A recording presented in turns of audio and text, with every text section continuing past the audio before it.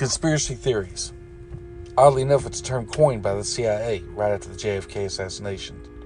But they've been a part of our nation's history since the very beginning, and continue today. Prime examples is 9/11. A lot of people doing conspiracy theories draw some pretty wild and far-fetched accusations. But one thing is for certain. Conspiracy theories have also uncovered a lot of things our government has been doing that we would not know about had it not been for the conspiracy theorists doing research. Some of them make great accusations, some of them, not so much.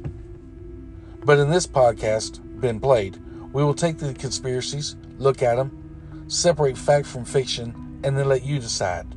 Welcome to Been Played.